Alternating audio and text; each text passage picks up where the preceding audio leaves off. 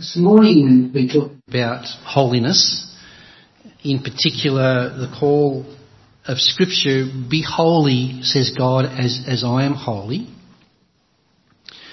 And I wonder, I hope that I might be able to impress upon everybody's mind and heart this morning how important the theme of holiness is, the holiness of God in particular. If somebody were to ask me, what is the greatest problem with the world, including the church, the people of God, I would be inclined, your mind might run off to a lot of different areas, but I would be inclined to settle for this one concept, this one word, holy.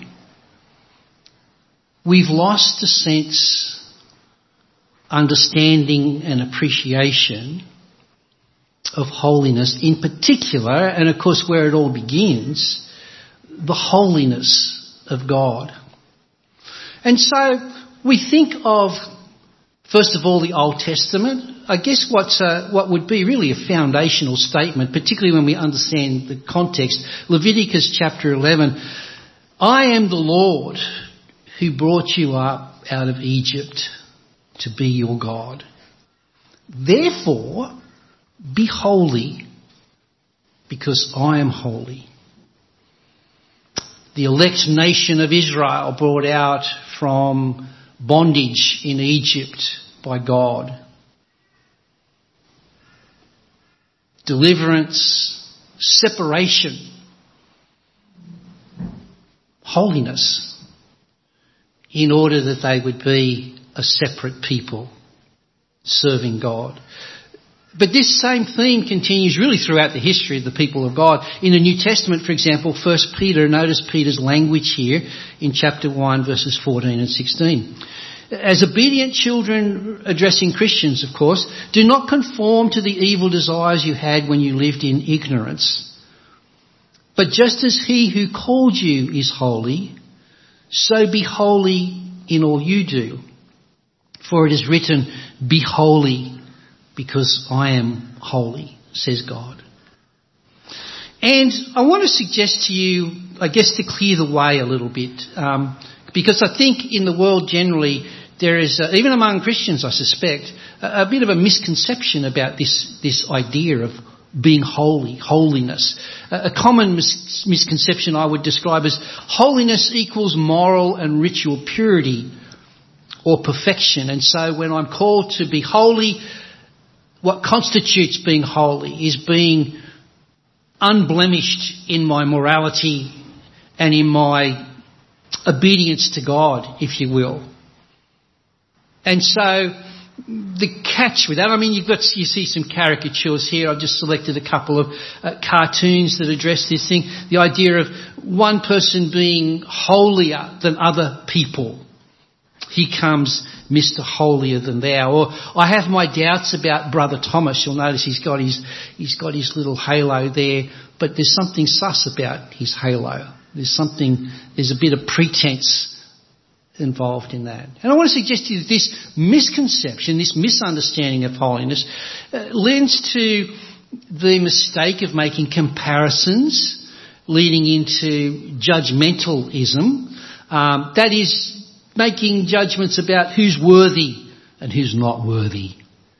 Who is superior and who is inferior. And of course, the harsh reality of this, we know, and Scripture goes to great lengths to impress upon us this idea that we cannot rely upon our own performance in order to be right with God. Legalism, works righteousness, and such terms describe that sort of way of thinking. Though that way of thinking seems to be very seductive for us as human beings and even, again, among Christians. And of course, the impossibility of that can lead in one of two directions, either denial or hypocrisy. I become blind to my own faults because I can't admit that I have faults, because that would mean I'm not rightly aligned with God, and so I'm not going to go there. So I pretend, I'll fool myself into thinking that I am righteous. And I guess this is exemplified by many of the Pharisees that we read of in the New Testament scriptures, with particularly in their engagement with Jesus, denial and hypocrisy. And the other extreme, of course, it can lead some to despair. What's the point? It's all too hard. It's impossible. And so I walk away. I turn my back on even the vague hope of being holy. Perhaps even turning my back on God himself. And the final category there, reduction of God, which I think is a particularly challenging and prevalent phenomenon today. Again, in the world generally, but including and perhaps even especially in the church among the people of God, where God is reduced. You might think of words like buddyism. God is my buddy. God is my friend. Well, God is on your side, our side, but God's not our buddy. He's not our friend. I'm reminded of C.S. Lewis, as he is so often uncannily able to capture these important theological themes in describing Aslan, the lion. And there was some sort of sentiment of the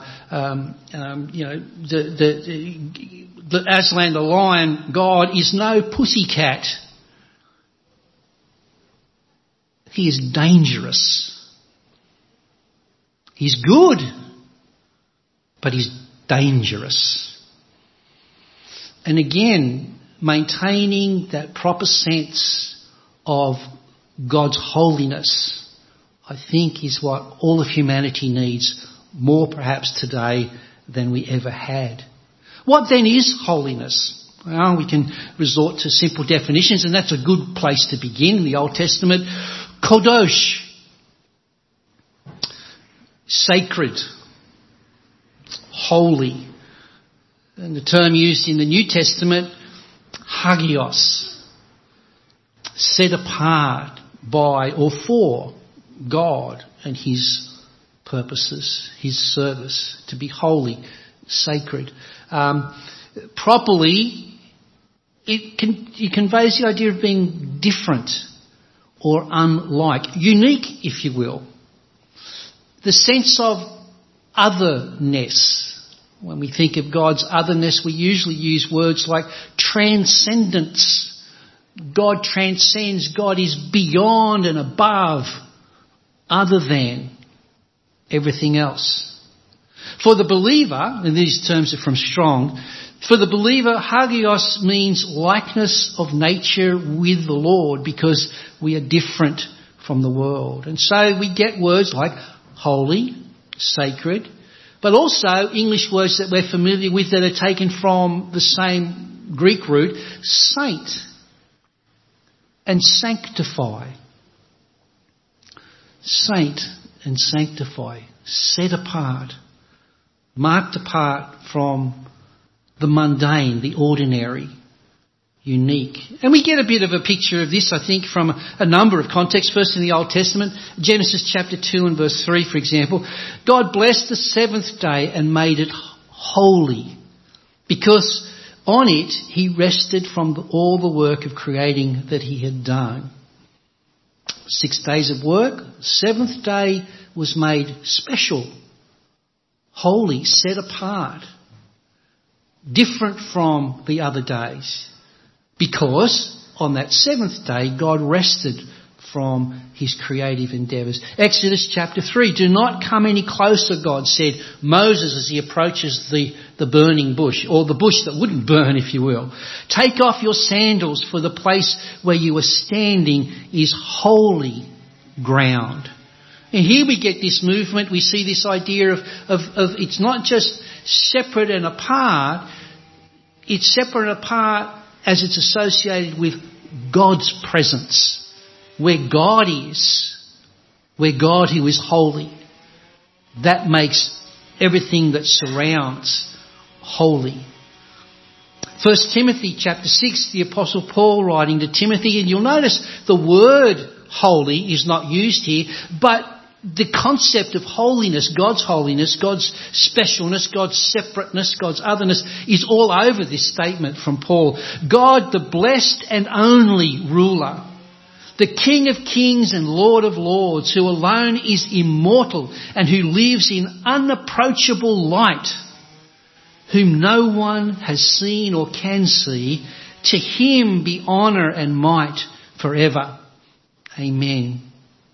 And of course, when we think of holiness, it would be difficult not to think back to the law of Moses, in particular the codes of holiness, evidenced, for example, throughout the book of Leviticus, where it talks of sacrifices and offerings, of categories of clean and unclean. And I want to hasten to emphasise that these were not hoops that were to be jumped through to become holy, but rather they were to serve to impress with the reality and highlight the holiness of God. God's dwelling place, the temple. God's holiness is witnessed by the division of spaces between the outer court and the Holy of Holies. Now, I don't know if you've ever heard this or made this observation perhaps yourself, but the way that the temple complex was laid out was very stratified. For example, and this is an illustration of Herod's temple, so this was the temple complex as Jesus knew it when he walked the earth. And you'll notice the outer court,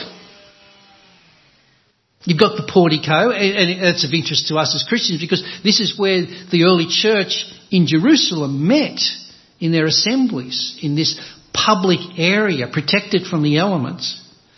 You'll notice the court of the Gentiles, the outer court area. And you'll notice a little barrier. It's interesting down the bottom right-hand corner, it's a bit pedantic of me, I know, but this sort of thing worries me. That's quite wrong.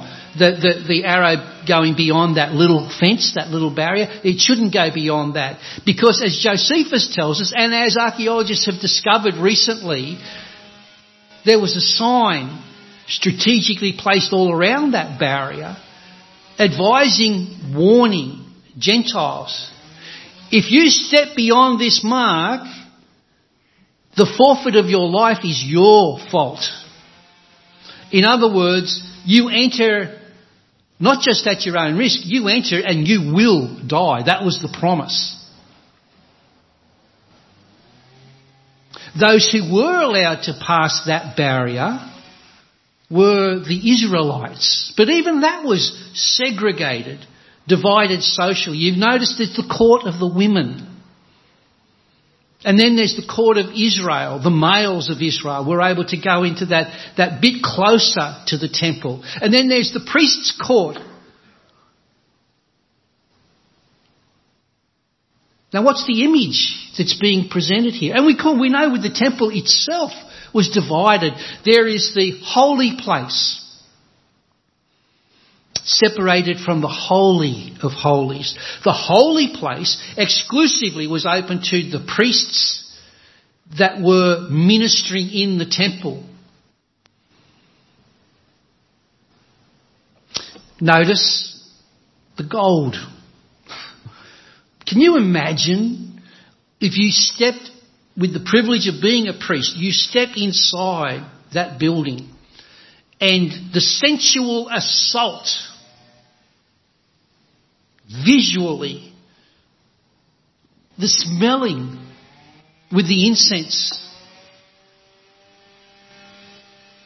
everything about this yells loudly. The average Jew wasn't privileged, of course, not being a priest, wasn't privileged. But every time that door was cracked, and I suspect that every time they would look at certain times of the day, you'll notice the windows set high there. That's not just letting light in, that's letting light out. Can you imagine what a gold-lined room, the reflective power of that would be? You hear in ancient writers, historians like Josephus that describe it as you approached Jerusalem in those days, it was a magnificent sight. That proverbial light on the hill, and maybe this is what Jesus was alluding to with that metaphor. that light on the hill, it was like a beacon. Here is the house of God. Here is the presence of God himself. And of course the Holy of Holies exclusively for the high priest, not just any old priest, only the high priest, and only on one day of the year, the Day of Atonement, Yom Kippur, where sacrifice was made on the behalf of the people. That was where we have the context of the scapegoat, etc. Once a year, one person only could enter into the very presence of God, where the Ark of the Covenant was located. You get that sense of progressive separation. The Gentiles, the Israelites, the women, the men, the priests, the high priest. I want to suggest to you that all of that points to and emphasises this simple reality. God is holy. God is holy. Now, there are a couple of contexts in the Scriptures that describe the throne scene, the throne of God.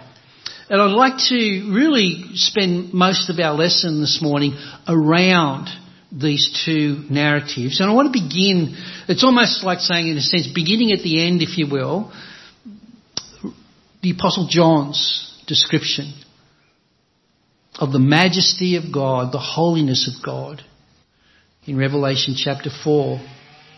Surrounding the throne were 24 other thrones, and seated in them were 24 elders. They were dressed in white and had crowns of gold on their heads. And from the throne came flashes of lightning, rumblings and pearls of thunder. In front of the throne, 7 lamps were blazing, and these were the 7 spirits of God. Also in front of the throne there was what looked like a sea of glass, clear as crystal. In the centre, around the throne, were 4 living creatures, and they were covered with eyes in front and in back. And the first living creature was like a lion, and the second was like an ox. The third had a face like a man, and the fourth was like a flying eagle. Each of the 4 living creatures had 6 wings and was covered with eyes all around, even under its wing. Day and night they never stopped saying, "Holy, holy, holy. Holy is the Lord God Almighty, who was and is to come." Whenever the living creatures give glory, honour and thanks to him who sits on the throne and who lives forever and ever, the 24 elders fall down before him who sits on the throne and worship him who lives forever and ever. They lay their crowns before the throne and say, "You are worthy, our Lord and God, to receive glory and honour and power. For you created all things, and by your will they were created and have their being." This is one artist's attempt to capture something of the majesty of that vision that John describes. And I want you to notice that as John describes the scene, he connects the holiness of God with the fact that he is creator and sustainer of all things. That's the source of God's holiness. It's not just about moral excellence or rightness in any form or fashion. All of that's included, but it's much bigger than that. It is derived because of who God is as creator. The other image, a little bit earlier in history, is Isaiah the prophet. So let's put this around, I think about 760, 750 BC, that sort of ballpark. John was describing God. Tradition has it, imprisoned on the Isle of Patmos somewhere in the 90s AD. So this is quite a bit earlier. But we notice that the image described, different in some sense, but fundamentally, really, it's the same, just a different way of grappling to try and describe the glory, the overwhelming glory of God and His holiness. And so he begins, Isaiah chapter 6, beginning in verse 1, in the year that King Uzziah died, I saw the Lord high and exalted, seated on a throne, and the train of His robe filled the temple. Before we proceed with his description, I want you to notice one thing. Isaiah gives us the historical context and timing of this vision that he's received. In the year that King Uzziah died.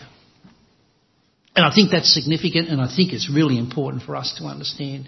John, you'll remember, writing from Patmos, most even, would interpret the book of Revelation as a means of trying to encourage Christians who are facing severe persecution.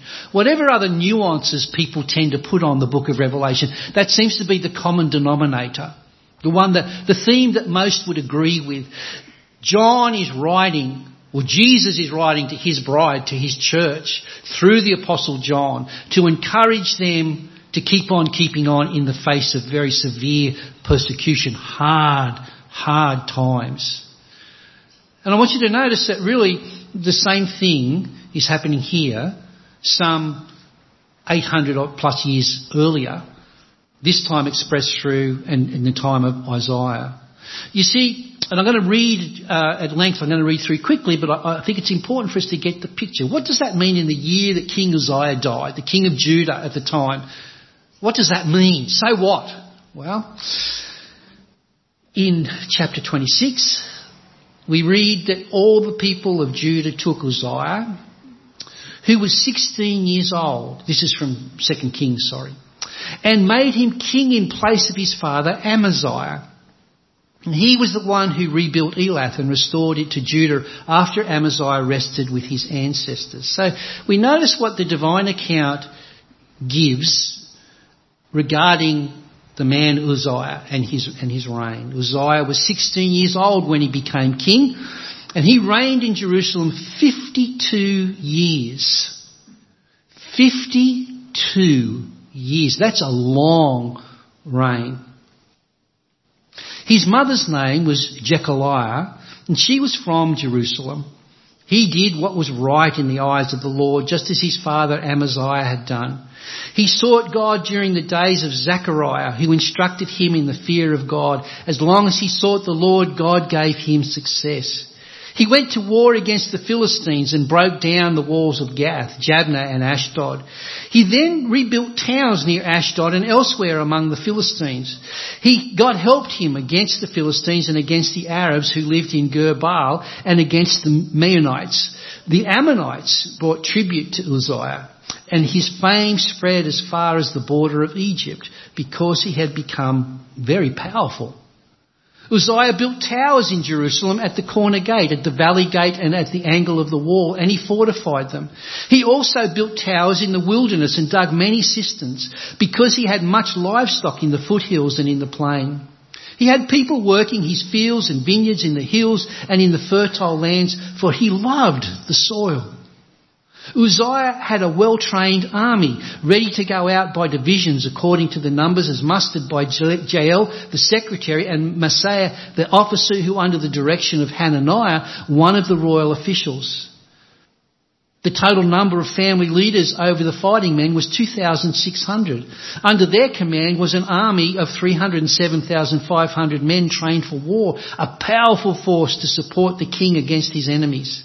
Uzziah provided shields, spears, helmets, coats of armour, bows and sling stones for the entire army. In Jerusalem he made devices invented for use on the towers and on the corner defences so that soldiers could shoot arrows and hurl large stones from the walls. His fame spread far and wide, for he was greatly helped until he became powerful. Now there's a hiccup for Uzziah. After Uzziah became powerful, his pride led to his downfall. He was unfaithful to the Lord his God and entered the temple of the Lord to burn incense on the altar of incense. Azariah the priest with 80 other courageous priests of the Lord followed him in. They confronted King Uzziah and said, "It's not right for you, Uzziah, to burn incense to the Lord. That is for the priests, the descendants of Aaron, who have been consecrated to burn incense. Leave the sanctuary, for you have been unfaithful and you will not be honoured by the Lord God." Uzziah, who had a censer in his hand ready to burn incense, became angry. And while he was raging at the priests in their presence before the incense altar in the Lord's temple, leprosy broke out on his forehead. When Azariah, the chief priest, and all the other priests looked at him, they saw that he had leprosy on his forehead, so they hurried him out. Indeed, he himself was eager to leave because the Lord had afflicted him.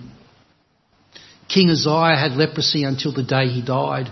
He lived in a separate house, leprous and banned from the temple of the Lord. Jotham, his son, had charge of the palace and governed the people of the land. The other events of Uzziah's reign from beginning to end are recorded in the prophet Isaiah, son of Amos. Uzziah rested with his ancestors and was buried near them in a cemetery that belonged to the kings, for people said he had leprosy. And Jotham, his son, succeeded him as king. And it's interesting, just a snippet of Jotham's reign. Jotham was 25 years old when he became king, and he reigned in Jerusalem 16 years. His mother's name was Jerusha, daughter of Zadok. He did what was right in the eyes of the Lord. Notice, just as his father Uzziah had done. But unlike him, he did not enter the temple of the Lord. The people, however, continued their corrupt practices. Now let's piece this together. Uzziah prospered greatly as king of Judah. And of course Judah, the people, prospered along with Uzziah. And with the notable exception of this prideful act in seeking to burn the incense in the temple, he was a godly man. And isn't it interesting how often it is godly people who are very frail, blemished? You think of David, for example. When we think of David, most people think of the incident with Bathsheba and the murder of Uriah. But they were reversals in the context of a broader life of humility and faithfulness and service to God. You get the sense that Uzziah was kind of like, and in his reign, very reminiscent of David. While he was faithful, God blessed him and the nation was blessed accordingly. Such a person reigned for 52 years. 52 years is an extraordinarily long reign. And it brings to the land, to the people, not just prosperity, but peace. All that talk about the armies and the well-fortified cities, etc. What that says to a population is that we were safe. Uzziah, God, through Isaiah, blessed us, prospered us, and kept us safe. But that's all changing. Uzziah is dead. He died around 740 to 735 BC after a relatively stable and prosperous 52-year reign. The Assyrians, will remember, conquered Israel, the northern kingdom, Judah, the southern kingdom, Israel, the northern kingdom, in 722 BC.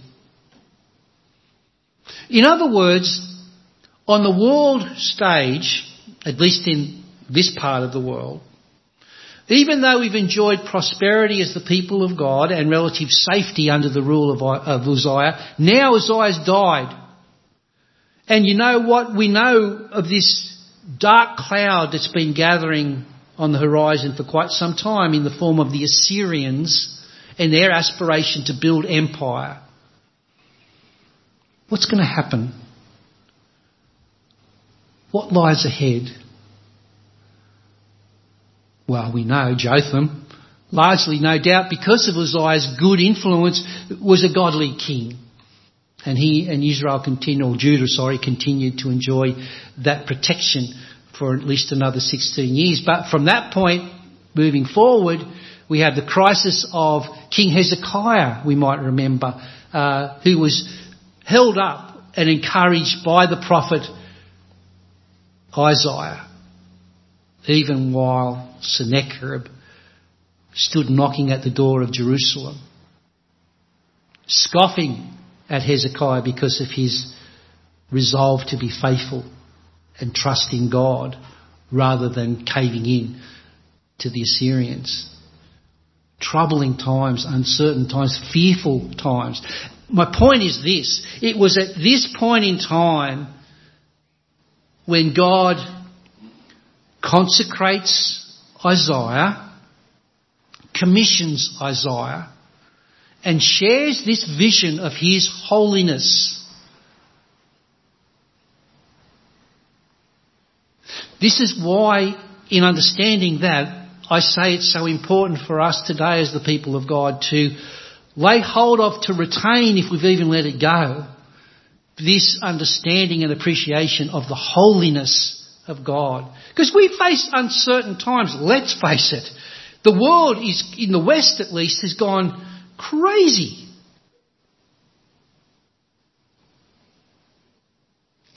And we might justifiably start to think, what is going on?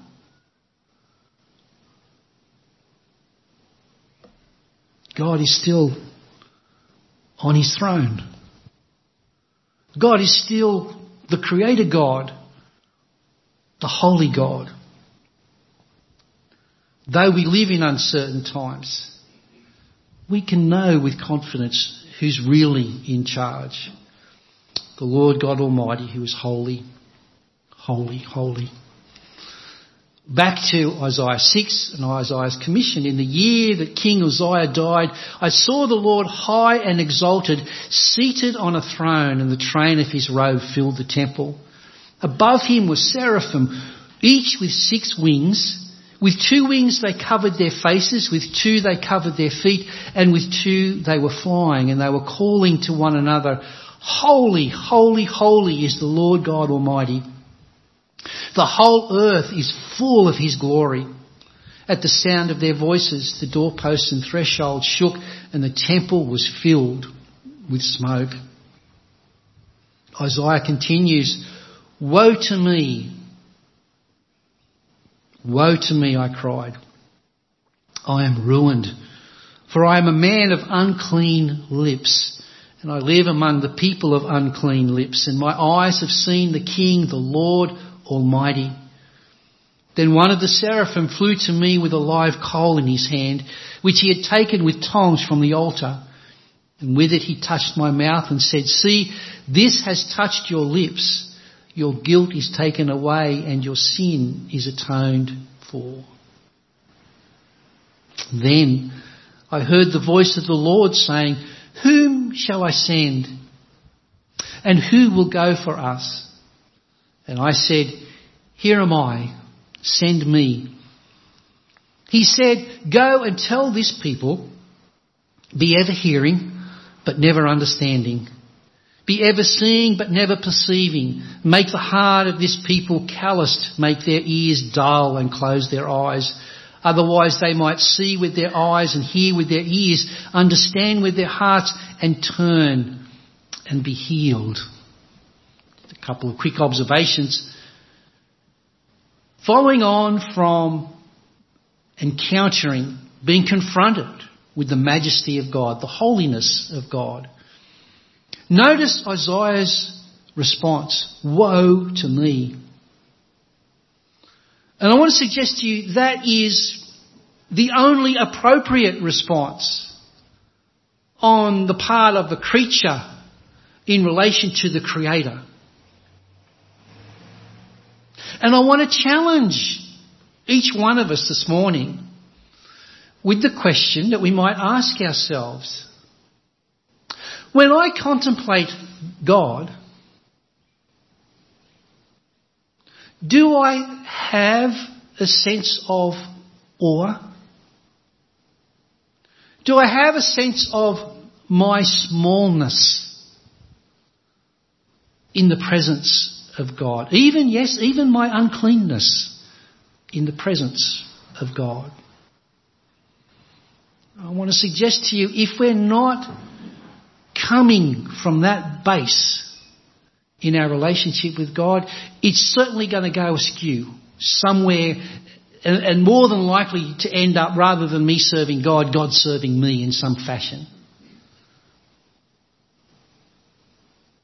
It has to begin with the proper understanding and appreciation of God's holiness, of God's absolute otherness. But notice where this leads. I heard the voice of the Lord saying, "Who shall I send? Who will go for us?" Isaiah responds, "Here am I, send me." You remember that fundamental statement from God that we began this lesson with? Be holy. There's the call. Be holy because I am holy. We're seeing this process played out even in the commission of Isaiah. Encountering God's holiness. Being confronted with our creatureliness. And being called to come up, to step up. You'll notice the means by which he can approach God. It's God that provides the way, the forgiveness, in the form, in this case, the coal, the live coal that touched his lips, that purified him. Not of his initiative, but rather the doing of God, the will of God, in order that we could join with God. Be holy. It's God's desire for us. It's God's purpose for us. Be holy because I am holy. God is holy, set apart, essentially and necessarily so, as the Creator is wholly other than his creation. Humanity is called to image God. Remember, we are made uniquely in the image of God. But of course, the biblical narrative informs us exactly what went wrong. Though we were made in the image of God, we rejected God. God responds in the incarnation, in the person of Jesus of Nazareth. As the Apostle Paul describes him, the perfect image of God. And we are called to discipleship. We are called to follow Christ, to become like Christ. Who will go for us? Sorry, mate. Who will go for us? Come unto me, all you who are weary and heavy laden. It's the same invitation. Follow me. And so the Imago Dei, fancy Latin term for the image of God, in which we were originally created, which has become corrupted, spoiled through sin. We are called to be restored to where we always ought to have been in the first place, through Christ. And for this reason, I want to suggest to you that the Apostle John, immediately following on from his description of the throne scene and God on his throne, continues to speak of the Lamb of God. We'll just quickly read the narrative, familiar to everybody, I'm sure. Then I looked and heard the voice of many angels. So we've seen God. There's God on his throne. Holy, holy, holy. And now, John looks, hears the voice of many angels, numbering thousands upon thousands, and 10,000 times 10,000. They encircled the throne, and the living creatures and the elders in a loud voice were saying, "Worthy is the Lamb who was slain, to receive power and wealth and wisdom and strength and honour and glory and praise. Then I heard every creature in heaven and on earth and under the earth and on the sea and all that is in them saying, to him who sits on the throne and to the Lamb. To him who sits on the throne, Lord God Almighty, and his Son, the Lamb, be praise and glory and power forever and ever. And the four living creatures said, Amen. And the elders fell down and worshipped him. God is essentially holy because God is creator. But God is also holy because, if I can put it this way, simply because of love.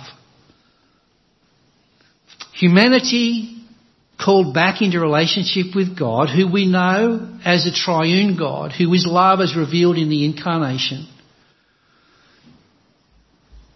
God reaches out through his Son, offering atonement, forgiveness, reconciliation. That living coal, remember. Which leads in turn to partnering with God in his work of redemption, summarised by Jesus as loving God and loving your neighbour. Love sets God and his people apart. God is love, remember. John chapter 4. 1 John chapter 4. John 13, Jesus talks about the way his disciples could be identified. They will know you by the love you have for one another. Love, whether we talk about God, whether we talk about the people of God, love is what makes us holy, is what sets us apart from the rest. And of course, in conclusion, if we haven't already got it, our holiness, the holiness which we are called to, is derivative. Be holy because I am holy, says God. And the way I think is a helpful illustration, Tim Mackey, among other theologians, use this illustration to describe the theme, and this is the thought I want to leave us with this morning. God is like the sun. Unimaginable power, energy. We are called to be, in a sense, like the moon, which shines, and in a sense, in its own context, is glorious. But you'll notice that glory is derived from the sun.